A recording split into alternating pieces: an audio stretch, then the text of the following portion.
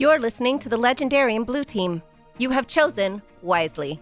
Please go to patreon.com/legendarium to support the show.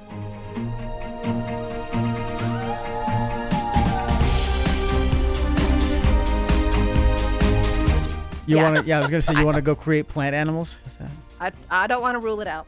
I want to create animals that turn into plants. That would be my. There we go. I'm turning the wheel on its end. Its ear. Okay. Megan found herself a new job. There you go. Take that, unemployment. Just kidding, don't. I want your money.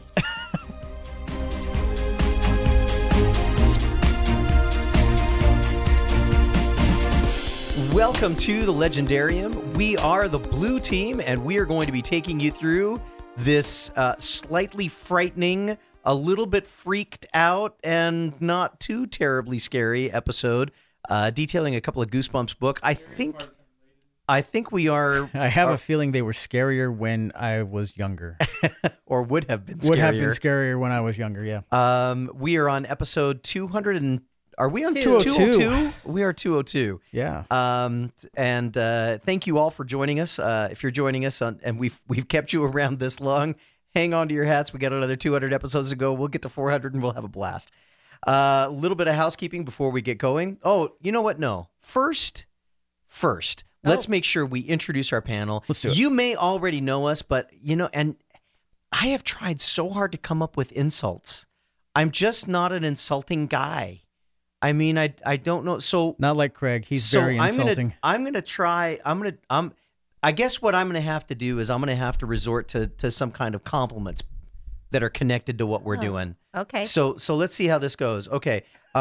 She's such a ray of sunshine. She could easily collapse the undead around her with just her smile and sparkling personality. Oh. It's Megan Smythe. Hey, everybody. Right. Oh, we got a thumbs down from Craig on that one. And he's the punchingest guy I know, so if I'm ever copied by a plant, I want him swinging the axe. It's Ken That's Johnson. Right. And he's forever on Blue Team, babe.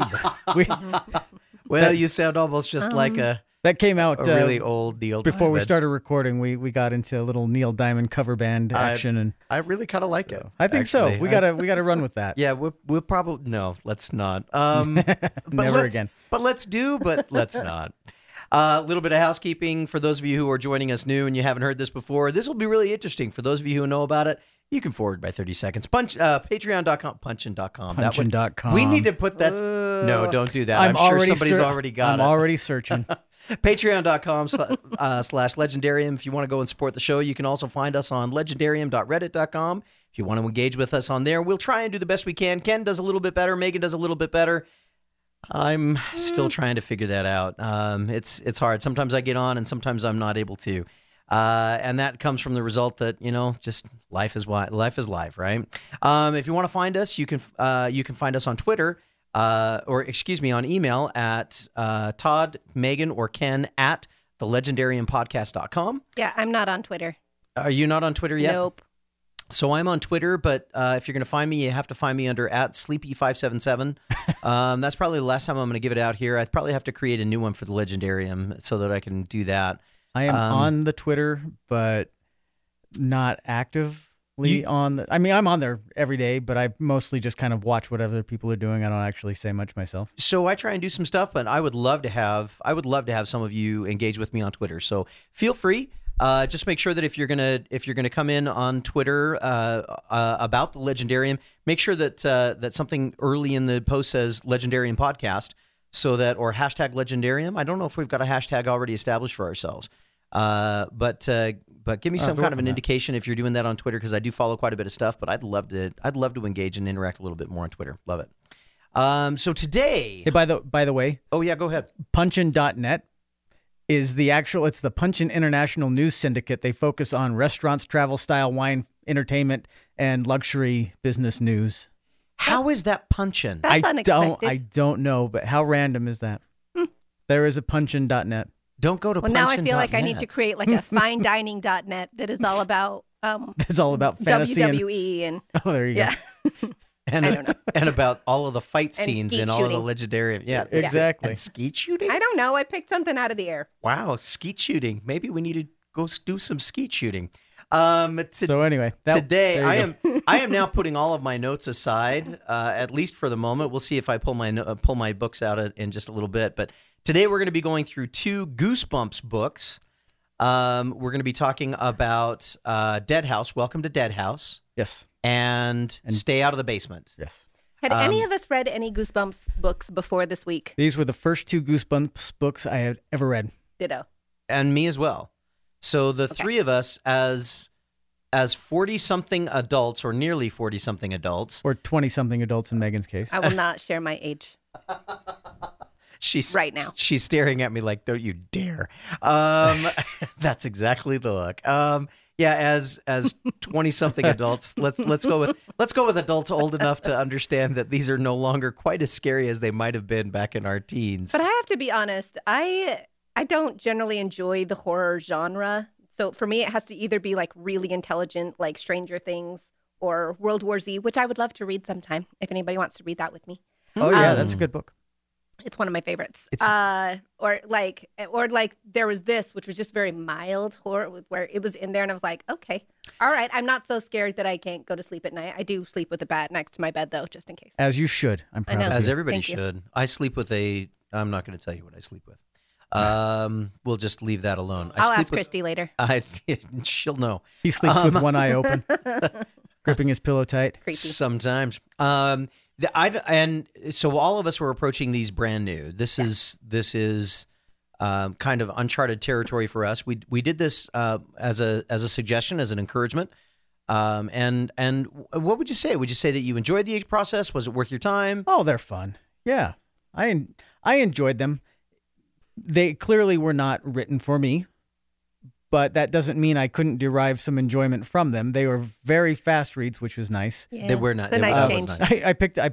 I just picked them up from the library because I wasn't going to spend money on them. I'm a little bit weird like that. That's funny because I couldn't get them at the library. Maybe I went because I'd to 3 already checked different them out. branches, and it could be Maybe rude.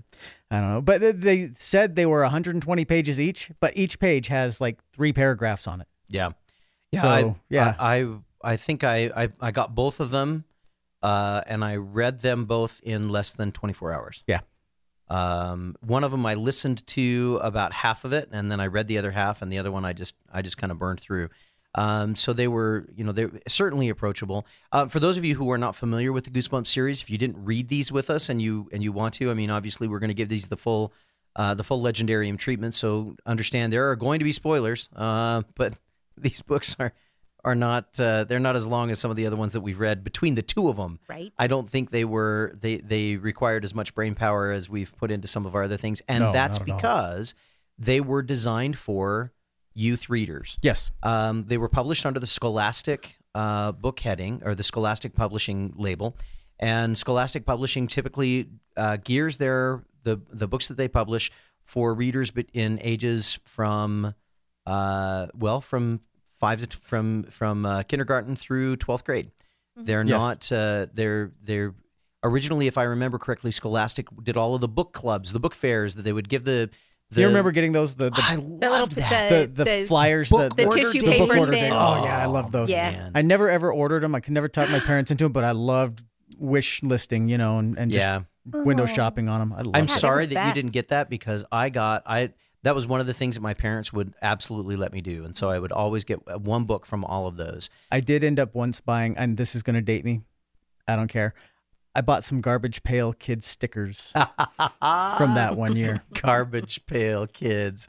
What a Yeah. nasty So there you salute to go. the Cabbage Patch Man, I Kids, hated right? those things.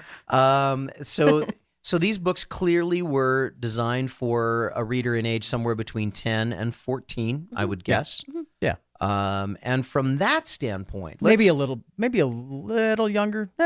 10 is probably right in the wheelhouse, though. Yeah.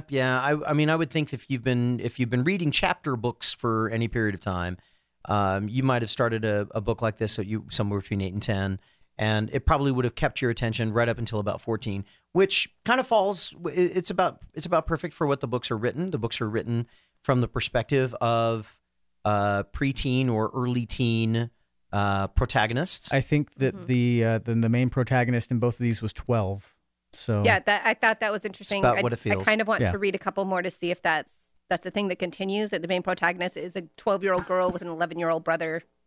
Yeah, Like it wasn't that's his right. first, or if that's just kind of a fluke where he was just trying something. That's Could be. happened to be where he started with. I thought it was interesting that it was written by by an adult man who's in like his 50s at the time he was writing them, but he was writing it from the point of view of a 12-year-old girl. Yeah, that's right. He was, Yeah, and and he did it well. He did. So It was very engaging. It was pretty close to what I think is inside the mind of a 12-year-old girl. I think so. And Megan is the only one who could tell us for certain if he was even close. So let's talk really quickly first. Of the two books, did you have a preference? Did you like one more than the other? I think I probably liked Dead House better. Me too. What was it that made you like it better? It was darker. Okay. And the funny thing is, I read an interview with R.L. Stine later, and he said that he felt like Welcome to Dead House, which was his first write, was probably darker than he meant to go. And it wasn't dark as in blood and guts and death and all that. And well, I mean, there was death, plenty of death, but not like on the page death, but it was still scary. And for somebody who is in the target audience for this, it probably would have been a little scarier than humorous. The second one, the Stay Out of the Basement was probably a little funnier. I mean, it still had a healthy bit of menace, but it was probably funnier. Yeah. In the way it was approached. Yeah, I already said that I don't love horror things, but I like a good old-fashioned ghost story. Okay. Yeah. And it was kind of fun. He's breaking all kinds of the regular ghost rules where, ghosts, you can't touch them, where in this version, they were all very physical, like they could touch them and they could play with them on the playground and hang out and stuff. And the kids were out in the daytime. Like, I feel like I need to go back because based on the ending of the book, were they never out in the daytime? They or were out always when it in the was shadows? when They it were was out when it was cloudy. overcast. Yeah. Okay. When the sun started to come out, they all ran They home. all That had to makes go sense. home all of But a sudden. it's fun. I enjoy like looking for kind of those ghost story like rules and how is this following them. Yeah. I loved the ending. I did not expect Right. that. I was like, what? That was so cool and creepy. I always yeah. like those are the kind of stories that always freaked me out, and still do to a certain measure. The weird, unexpected face in the window. Yeah. You turn a corner and there's somebody at the top of the stairs. Those kind of things. Always to this day. I like that in books, but not in movies. Nope. I'm not kidding. Every time I turn a corner, still to this day, I'm like, there might be somebody there. Just be ready for that. Yeah. And then even if there isn't, or even if it's like, you're in a busy office building where, of course, there will be somebody there. Yeah. It's always you're turning a corner. There might be somebody there. Yeah. Just be ready. Yeah, and I liked that it was more of a. It encompassed more of the town, whereas in Stay Out of the Basement, it was really just about 3 characters. Yes. Yeah. And it was just hard for me to like get excited about that. I liked that there were all the different kids in Dead House, and it was this whole like you found out at the end, the whole town was alive at one point, and then there was this gas and This accident And at then the we all plastics died. factory, and we all And then the died. whole town is dead. Yes. right. One of the and we're going to come back to we'll come back and we'll give a full treatment to the other one too. I just want to go on record as saying that I also felt like Dead House. I think and maybe it's just because I read Dead House, Welcome to Dead House first. Maybe. That I liked it better, but it was also for me the freakier of the two. Yes. And I think part of that is because of the uniqueness of the setting. When I think about my basement didn't have plants growing in it, and so it was very easy for me to say, yeah, okay, but that's not what my experience was like. But every town has a creepy old house. Well, Yeah. yeah. I'm sorry. I'll let you finish it. And because of that, and also because all of my experiences with creepy old houses in film and in television and in my own personal life have always included a certain level of is it or is it not haunted. I found myself getting very much into Welcome to Dead House. Yeah. It felt like and Megan, I'm like you. I don't go in for the horror genre. It's not a genre that I have. In fact, the only horror movie or spoof horror movie that I think I have ever seen. I think every time I ever go to see it, I think about going to see a horror movie. I remember a movie called The House. Okay. I saw it on TV, and it freaked me out it has freaked me out my entire life. It included a creepy mortician, a hearse driver who dragged a coffin up the stairs in the house and blood. I mean, it was just horrible. I saw it when I was like 8. Yeah, that'll scar you for life. So it did. Every time we go up to houses, I look at the house and I say, "Does this look at all like the house that was in the house?" If it does, we keep driving. I mean, that's just how it is. So yeah, well, and it's one thing to just be haunted by something, but in Welcome to Dead House, they were actively trying to murder these children. Yes. And their parents. Yes. Like there was a very life or death situation. And it feels like it was just one click away from humor. Mm-hmm. And the thing for me that would have made it the one click, if I were to have cast this particular book into a short story after school special, the way to add that one click for humor would have been to cast Tim Curry as Mr. Compton Dawes. Oh, yeah, I like that. And then I could have, and maybe that's part of my defense mechanism is that I kind of saw that, so I was kind of like, oh yeah. Wait, he would have made it creepier, or he would have made it funnier? Yes, on okay. both. All right. His creepy is funny. His creepy is Remember the always worst funny. witch? I Never mind. love Mr. Tim Curry. By the way, Tim Curry, if you listen to the Legendarium or you watch any of our videos, we would love to have you give us a stinger. Sure. He was just in town last month. So. Yes, he was, and unfortunately, we missed him. Yeah, we did. We'll try and get him next time. So let's talk about a couple of the things, a couple of the high points for Welcome to Dead House, and then we'll jump over to Keep It in the Basement. What was and we'll just go with let's, because we've got 2 books to review. Let's talk about the thing you liked the best and the thing you didn't like that you didn't like the best, or the thing that you would have changed if you could. Megan, let's start with you. Ooh, starting with the thing I liked the best. I liked that the dog was a big part of the story. I know that's a really random thing to pull out of there. I'm not really a pet person, but I always think that's interesting because, anybody who has pets will say that, they always know when somebody's at the door, or they always know when something's wrong, or like I am sick and my pet like definitely feels it and tries to come and take care of me. They're very, very empathetic and they care a lot. And so when Petey disappears, the children are both really distraught, and it turns out that the dog is the first one to go because the pets always know. Because the dogs always know, which is so sad. Which is like a common horror or monster thing, is that the dogs always know if somebody's an imposter. Which I just thought it was such a cool little detail where that is something that would happen in real life, and it's not like these books are all about real life, but that was just kind of something he threw in there that made it a little bit of a stronger story for me. Sure. One thing I didn't like was it's a trope in both of the books, but the whole absent parent things, like in Stay Out of the Basement, the whole idea is that the dad is absent because he is an evil scientist / plant person. But in Welcome to Dead House, like she keeps saying, I'm so concerned, I'm so scared, and her parents just keep putting her off, and that just, as an adult, that upsets me. As a child, I probably would. I mean, it's kind of a trope in a lot of youth novels where the kids' parents are not involved. You have like Disney princesses where the mom is gone and the dad is busy, so like she has all this time to get into trouble. And evil step parents are a trope, but one of the big tropes is children know best. And so why aren't the parents paying attention? So they have to go and rescue the parents. Well, rescuing the parents is okay. As a former kid, though.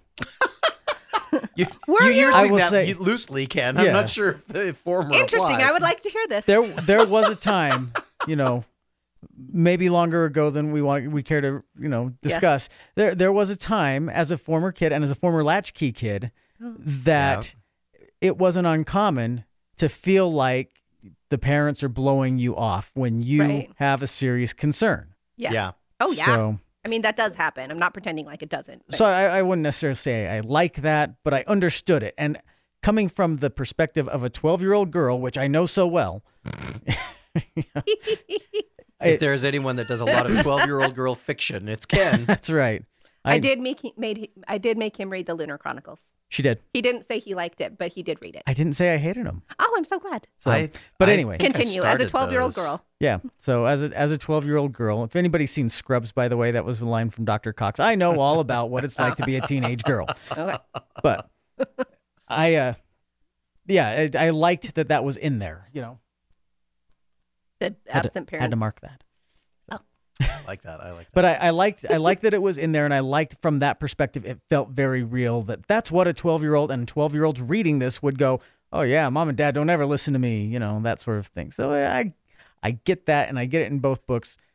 There were 62 books. I imagine it shows up again. Oh, they're like 130 books at this point. There are more than 62 100 books. I'm sure I don't that know. I wrote it down somewhere. shows up again. There's more than 4. There's more than 4, so I'm sure it's going to show up again. I don't know if Right. Dark Falls shows up in a specific place, but yeah, Yeah. and as like writing as a teenage girl, like he very much could go into the whole emotions and I'm feeling this and this is and which heightens all of this Sure. suspense, Yeah. which was very effective for me. And as a kid or as a person who grew up as a kid with the Twilight Zone and with amazing stories and those sort of things, this was exactly like those stories that I Yeah. would watch every week about something amazing happening or something scary happening or the gremlins on the side of the wing and he's gonna rip it a piece. Oh my you gosh, know, that is the scariest thing ever. and this is felt Do you want to very see much something like that. really scary? Exactly. Because at the end you're like, oh, and they somehow get away, but man, it was scary at the moment. You know, that's sort of- Twilight Zone movie scarred me for life. So, Ken, you told us what you liked about it. What didn't you like about Welcome to Dead House? I'm not. I don't. This is me being an old Was man. there I not guess enough punching? I don't like that. Yeah, basically. Oh, okay, I'm sorry. I don't like that it was written for a 12-year-old. Oh. Except it was written for a 12-year-old. As a grown up reading it, if that's the only argument, realizing that it's not written for me, that's a hollow argument. Yeah. So I don't mind. And there wasn't anything I really particularly didn't like that stuck out to me, and I went, "Oh, come on, like that would happen," or something like that. You know what I mean? Yeah. I'm finding it hard to pick apart a book that was written for kids. Yeah, I don't know. I know for me the thing that I identified about midway through, I identified it about midway through the first reading, or my reading of Welcome to Dead House, and I said, okay, I recognize that this is I don't want to say episodic, but formulaic.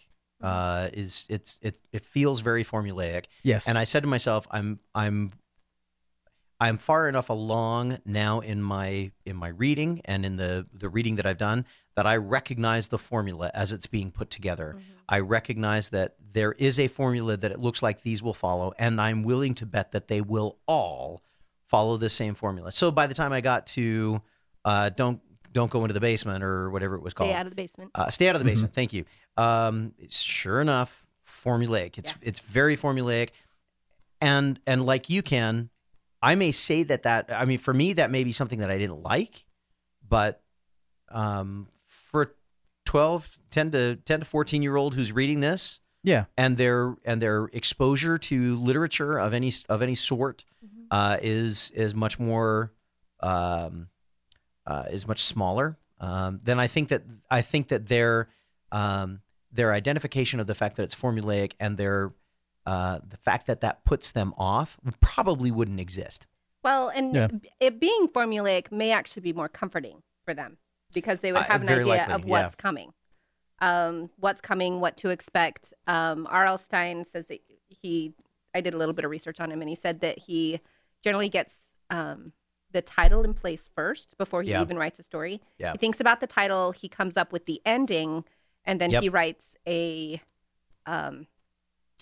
outline of the whole book, and then he can fill in. Like he doesn't ever get writer's block because he has these titles in the back of his mind, and he can just kind of crank all of these things out when he gets an idea. And they're 150 pages long, and they're fun. They're similar. Well, in the two that we read, they're very similar characters, so it wasn't like he was building whole new worlds. Yeah, right. And it's not, and there's not a lot of kinds of rules that he has to follow or world building, any of those kinds of things. He just has to work within the confines. Yeah, well, and if he's writing for a 12-year-old, he doesn't have to go into all of this mumbo jumbos explaining, this is how the gas was formed. Like, no, people were working in a plastics factory, and then there was this gas, and we all died. And like, were they supposed to go into some kind of ritual to kill these people? Like, were they all supposed to be together? I don't know. Was like They needed fresh blood, but for what? Why did they need fresh blood? Yeah. Why could they not be in the sun? Like, why was such a simple thing as even a flashlight? bright light? Yeah, a bright light. Wipes So these are things that I could pick apart as an adult, but as a child, you don't really worry about that. You're just like, oh my gosh, this is so creepy. And then you put it away and you're like, okay, that's not real life. The bright light. Did anybody, when you were reading that, did any of you think about the Audi commercial from a couple years back about the vampires that all gather together and somebody drives up in an Audi? Right. And yeah. they all flashes the halogens at them and they all just. That's As right. I was reading that, as I was reading through this, I was like, oh, that's where they got the idea for this one. I like that. It was quite entertaining. Quite entertaining. I didn't mention what I liked about the book, so let me go back and say the piece that I really liked about the book, and that was the ending. Mm-hmm. Yeah, the ending, like the very ending. The very ending, Okay. when she says that a red station wagon pulls in, two boys get out, they look at it, the house is creepy, and there's Compton Dawes. And then one of the kids Welcoming sees her them. and is like, wait, what? And she says, and they didn't seem to notice me at first. Yeah. And I'm sitting there and I'm saying to myself, this is perfect. This is a wonderful ending because, especially for a kid's scary book, it's just scary enough to say, ooh, maybe. Just question everything that happened. Did they really get out? They all leave you with a, oh, phew, we escaped. Or did we? They? Yeah. Yeah. And it was one of those. It was one of those. I think it was expertly crafted. No attempt to answer it. Yeah. Just leave it hanging. And for me, that is one of the things that always made horror films, movies or horror books, things that I stayed away from, is the possibility that the story wasn't over yet, and maybe you're next. Which is the common hook for all horror stories is that you may not have gotten away. I mean, every Halloween movie, every Jason movie, every Nightmare on Elm Street movie, like, oh, are you sure you got away this time? Yeah. There's always but a it's this not time. over. We're going to come back to that as we finish out our conversation. But let's shift gears now and let's go into Stay Out of the Basement. Again, high point and low point. What did you think, Ken? Let's start with you this time. I liked the what? Craig's over. Oh yeah, we haven't.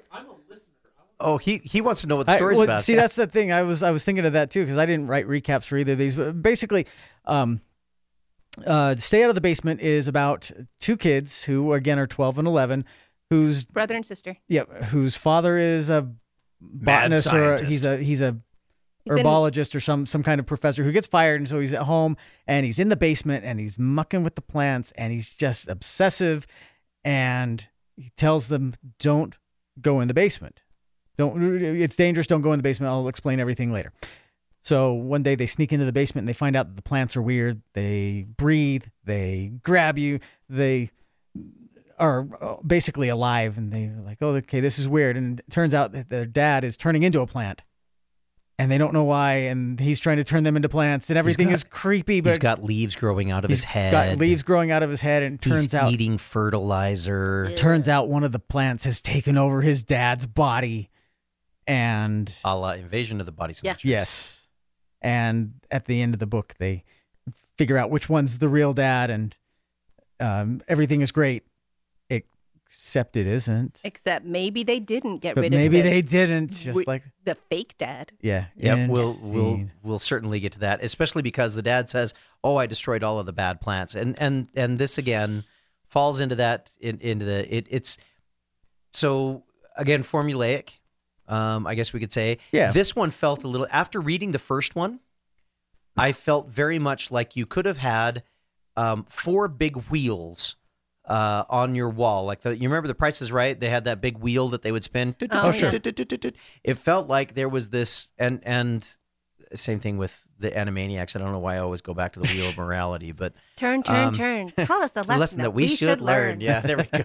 Continue. View into my early It was my teens, favorite. late teens, or early I adulthood. loved Wheel of Morality. It felt very much like he had a wheel that he could go. All right, mad scientist, working with plants. I mean, it just felt like it, or a deck of cards. 1, 2, 3, 4, 5. Okay, I'll try this one. Okay. Kids are playing frisbee. Okay, 1, 2, 3, 4, 5. Yeah. I mean, again, is it kids playing the frisbee, kids playing with the dog? I mean, it felt like there's this formula, and he's going to throw it in. It reminded me. I think I've talked before about the Bloom County cartoon with Tom Cruise. Oh, yeah. And it has, Tom Cruise stars as a brash young, and then there's a blank, and it just fills it in. Who enrolls in, and then there's a blank, and they fill it in, and then he wins the contest and gets the girl. And I mean, you could just fill in all of Tom Cruise's movies with those two blanks. That's just funny. change those, and then you've got a Tom Cruise movie. It feels like that. But again, as both of you have pointed out, kind of feels like that's what he was trying to do. Yeah, it does. And it feels like he takes, at least through the first two books, he does a good job of taking something that could play on a kid's overactive imagination, or an overly imaginative kid's, imagination. I'm gonna again.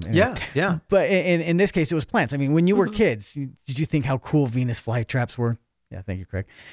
How cool Venus flytraps were. Oh, they're flesh-eating plants, and then he takes that and he ratchets it up and says, "Oh, what if there really was a flesh-eating plant?" Or maybe he just was watching Little Shop of Horrors, or Invasion of the Body Snatchers, borrowed tropes, but again, expertly integrated into what he was trying to do. So, high points, low points.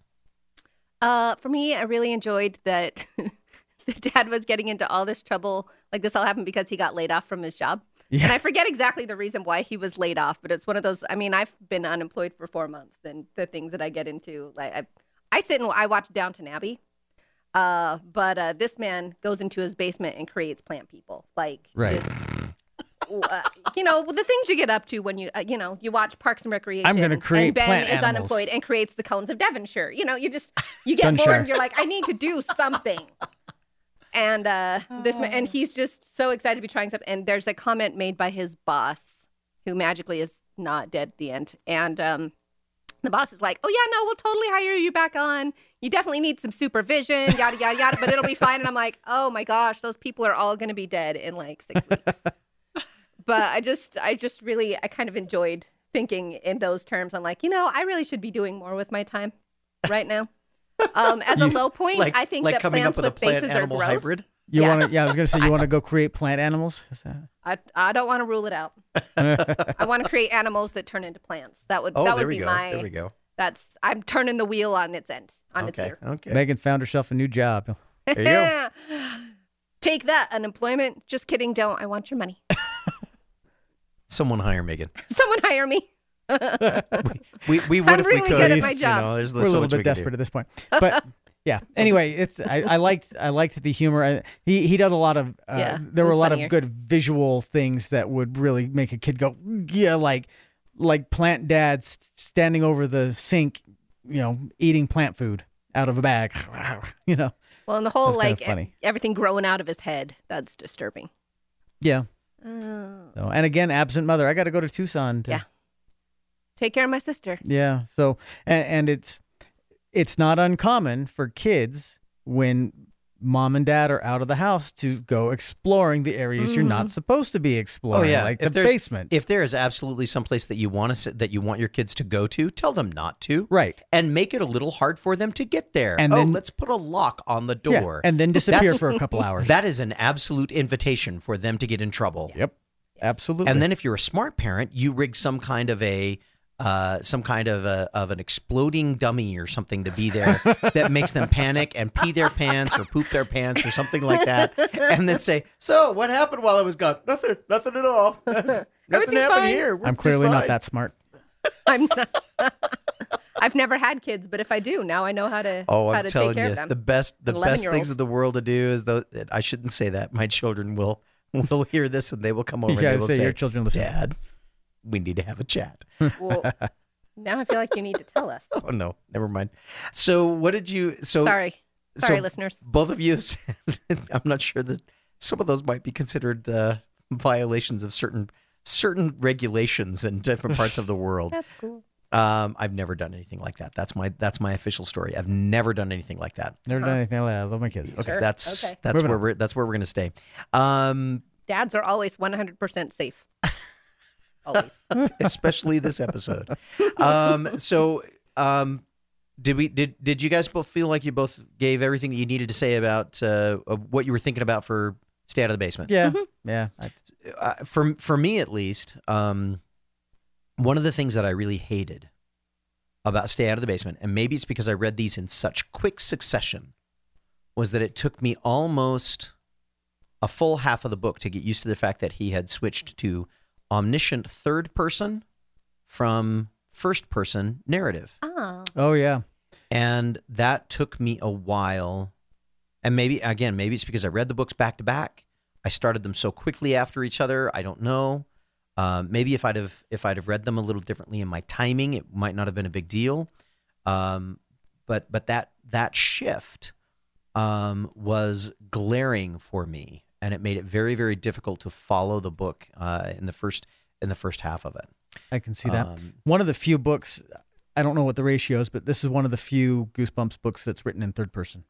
Most of them are written in first person. Yeah, and first person is a little bit seems to be a little bit more frequent as the writing style or the writing device for youth fiction. Right. But especially in like a scarier book, it would be better for building up the tension because you're really getting the idea of what the person is feeling and what they're experiencing. Yeah. And this one was more this one I kind of saw the writing on the wall, but it felt a little bit more like a Scooby-Doo ending. Uh-huh. You know, oh look, it's Mr. Martinez, you know. I mean, it was I kind of He would have gotten away with away it with too. it, too if it hadn't been for you and your crazy frisbee. You know, I mean, it's just it was one of those moments where, and again, maybe it's just because I'm looking at this as a grown person, because I do the same thing when I go back and I watch the old Scooby-Doo shows. I loved them as a kid, and they were a little scary as a little kid. But you get to be an adult, and they're fun and they're cute, and you can see exactly where this is going. I will say this though. Both in one of the things that I really liked was that in both of these books, there was not it would have been very easy to have written these off as, oh, we're going to show you that you're just imagining things in both of these books, and be able to say, oh, you misunderstood everything, your imagination ran away with you. And use it very much as a moral kind of a tale to say to kids, you know, not everything is as scary as it seems. You got to give things a chance, blah, blah, blah, blah, blah. No. He inserts very real danger for these characters. Right. The fact that they really could experience death at the tender age of 12 and 11 years old. Yes. These are really, really big concepts and big pieces to deal with for children. I like the fact that he kept that, It's and true. that he And did not that- get away from and it. that the kids Yep. were able to overcome it, I as do- far as we know. I do too. It's stories like that when I was a kid specifically, and when you're a kid in general, that is the reason. I think the overwhelming reason for fiction is because you haven't experienced anything yet. You don't have, barring exceptions, you don't have anything, any basis in experience to make your judgments as to how you're going to feel or how you should react about something like that. So having it written down is a great way to learn how you should react to things like that. For you know, as we look throughout our lives and we look at maybe the purpose of fiction, the purpose of storytelling, it's to help us make better.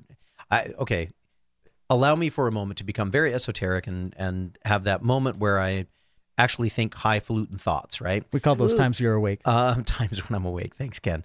I remember a mentor of mine said for a long time ago, he said the experiences, we were talking about, well, I need to get experience, so that I can do this, and he said, somewhere we got along and said the experience is the best teacher. And he looked at me and he said, experience is the only teacher, but vicarious coursework is available. It's called books. Yeah. Yeah. And really for children, when are they going to start learning about difficult things, except that they are exposed to it through stories? Mm-hmm. For all of history, for all of civilized history, that's what stories are supposed to do. Right. Like even fairy tales. I talk to people who just don't feel like fairy tales are relevant in our day and age. And I wish I could find the quote. I should actually try to find the quote. But there's somebody a quote will find it for us and about, post it on Reddit, I'm sure. Please do, if you find it. But it says something about how the point of fairy tales is not to teach that there are dragons, or not to try to claim that there are dragons in real life. It's to show that dragons can be slain. Yes. It's to show that you may have adversity. You can have huge, huge problems that you look at and you think, I have no idea how I'm going to get through this. But you can. And that's what a fairy tale is about, where you have this dragon. How in the heck am I going to beat this? You find a way. Nicely said. Thank you. Nicely said. Good job. Thanks. So on the whole, let's talk about this on two levels. Then let's talk about it. Let's talk about these books from the standpoint of the average 10 to 14-year-old reader, and then let's talk about these as a larger piece of fiction for a 10 to 14-year-old reader. Do you recommend these books? Absolutely. Yes. Okay. I want to give them to my nieces. They work on several levels. I mean, they're good level 1 action. You're going to get a good story out of it, and they're good level 2 and level 3 enough. Yeah. They're not deep, but they're enough that it gives them experience. Reader level Right. appropriate. They're just scary enough that I Absolutely. would like one of my nieces to read it, and scary enough that I don't think the other would enjoy it because she doesn't like scary things. Yeah. Well, I'll say in one of the examples, Margaret. They're 9, by the way. There you go. They're twins. Margaret in the second book, right? Huh. She goes through that thing. Dad lied to me. Dad's never lied to me. Mm-hmm. Dad, what do we do with it? How do we process it? Do I not trust Dad? Wait, why don't?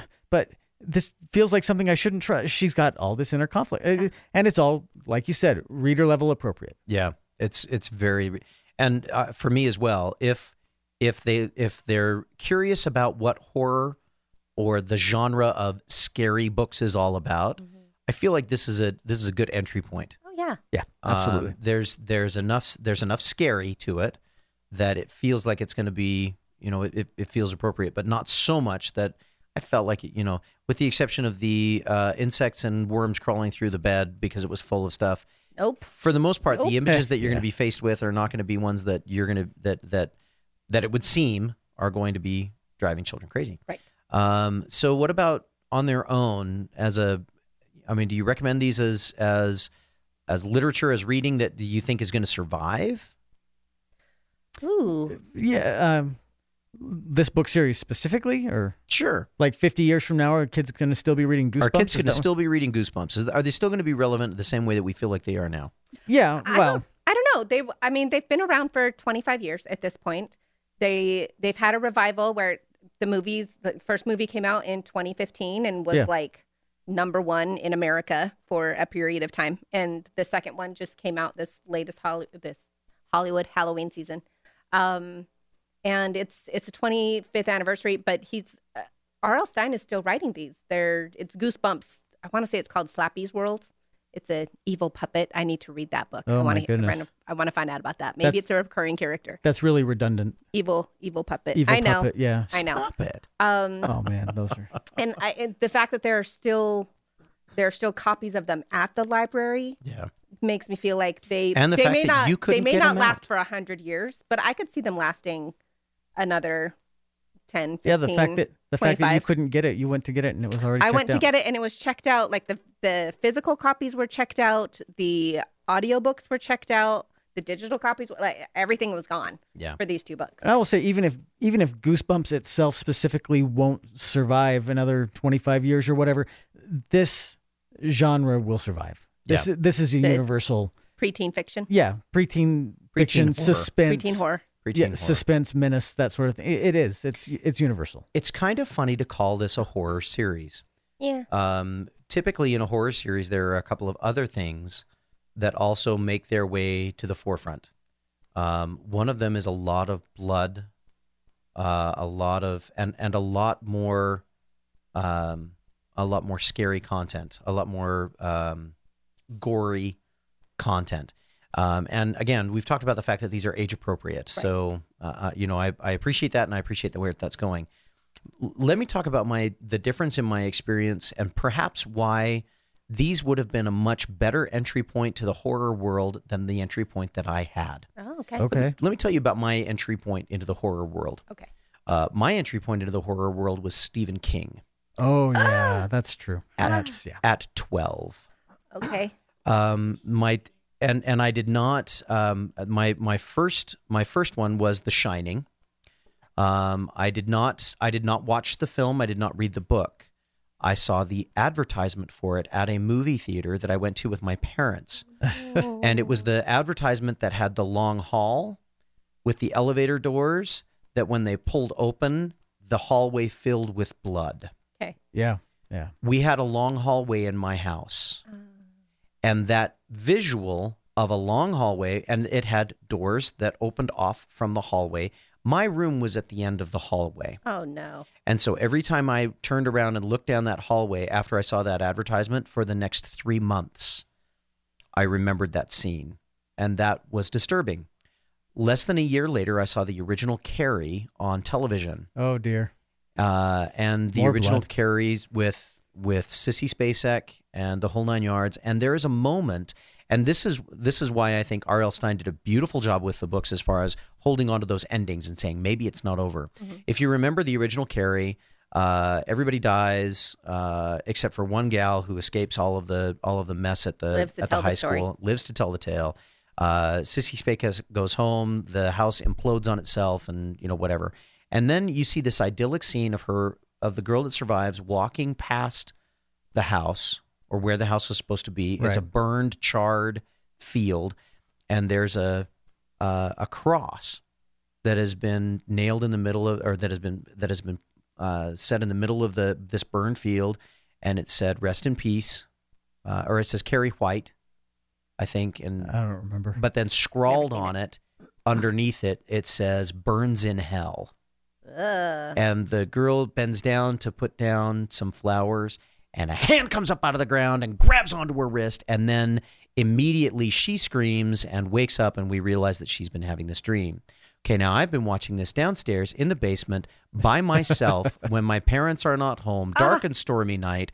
I did not move from the couch for almost 35 minutes. Found myself watching the news for 35 minutes until I could finally start to move again. And here's the difference. In the Goosebumps books, we get the feeling maybe the danger isn't over, but it's over for them. Mm-hmm. Mm-hmm. In all of them, in the first one we got that. In the second one, we got the feeling maybe the danger isn't over, and including them, because this plant's still saying, "I'm your father. I'm your father." So weird. That was kind of freaky, right? Yeah. But age appropriate. Yes. Age appropriate. And so as a 12-year-old, had I been reading those, I don't know if my feeling toward horror would be different. But because my first experiences were Stephen King, and they were fairly traumatic at that, I have avoided horror my entire life. I think if I had been exposed to these books early on and given a chance to read them, maybe my experience would be a little different. It might not be a lot different, but it might be just enough different that I might have a little bit better opening for some of the horror/suspense thriller kind of genre. I don't know. Yours and mine are much the same, which I think is part of the reason why I always peek around corners before I go around corners. Yep. Because The Shining, he's tooling around on that big wheel, and all of a sudden he comes around to those twin girls. It still freaks me out to this day. Yeah. Those twin girls still freak me out. I look down hallways. I look down long hallways, especially long hallways that have elevators at the end, and that thought pops into my head every time. I just can't get away from it. So maybe that's why I'm so scarred. And then Halloween. I watched Halloween when I was way too young. I watched Friday the 13th when I was way too young. And yeah. And I think, my children have, They were age inappropriate. well, and and maybe that's where we leave this. We think that, so I think as we take this away as a culmination from our panel, we would say, yeah, these are worth spending some time with. They were fun. I enjoyed them a whole lot more than I thought I would. Yeah. And I think here's the catch. They were fun. Oh, yeah. They were not the kind of books that I said to myself, oh my goodness, oh my goodness, oh my goodness. They were books where I was kind of going, okay, here we go. I see this one coming. And I think now, and maybe this is the biggest compliment that I could pay to R.L. Stine, is that, I saw these coming and I still enjoyed them at the end when they got there. Mm-hmm. Yes. There was just enough twist in the ending. Just enough there and just enough as we go through the plot to make me feel like I knew where I was going and I was going to be treated fairly as a reader. It wasn't going to be one of these things where you're going to pull a rabbit out of the hat and make it all happy and everything. Yeah. And yet it was going to be okay. And I really quite enjoyed it. I did too. Very, very well. So yeah, let your kids read these books. That's where I'm at. I'll say this or right heck, now. read them yourself. Yeah. You know what? Read them to your kids. Read them, and I think that might be the biggest takeaway that we would have for any of our listeners that are reading, that are doing this now. If you have kids that are in the ages of 9 to 10, maybe these are really fun books to read, not at bedtime. Maybe these are really fun books to read. Yeah, I didn't read them at to bedtime. read together during the Halloween season. If you're in the United States, we very much have a Halloween season. I think around the world, October tends to be a season of ghouls and ghosts and things that go bump in the night for most places. And if you've got another kind of a time frame for that in your culture where you celebrate ghosts and ghouls and those kinds of things, these would be great books to read with your younger children, to your younger children. As a gateway to sharing some really good and really fun literature. Oh yeah, agreed. So, I think that kind of does us for any last thoughts that you guys have about these books or this series. No, not really. Okay. They're just fun. I will say thank you if you stayed all the way here to the end. Wow, thank you. We really appreciate you.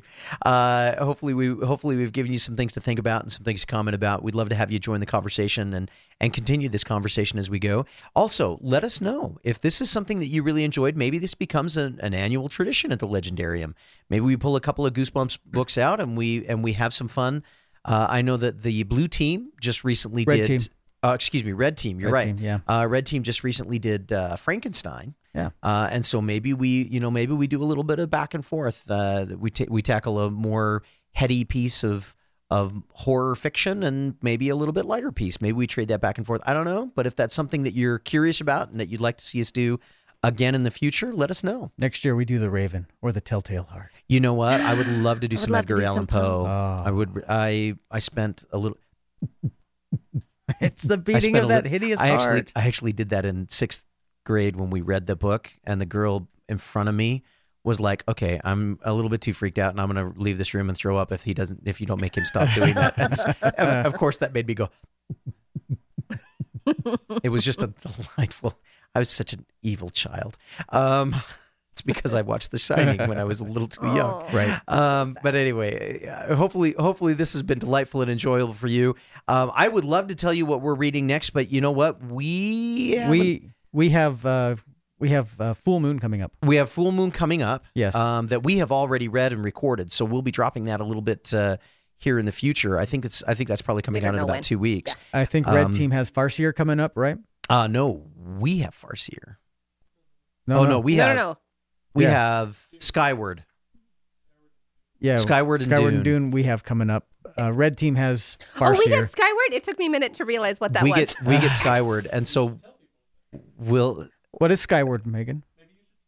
What, the new Brandon Sanderson book coming out? Yeah. Brandon Sanderson, a girl and her dragon. A girl and her time machine? Something like that. It's something like that. What did he call it? It's How to Train Your Dragon in space or something. I don't remember how he called it, but I think I told you that, and I cannot remember. That's annoying. We're certainly gonna have a good time reading that. We do have a couple of other things that are on this that are on the docket. We do have Dune that we're going to be looking at pretty quickly here in the next, probably before we get to episode 210. We'll start reading. We'll probably be digging into Dune. There's also been some conversation about a surprise book. Maybe we'll get something for Christmas.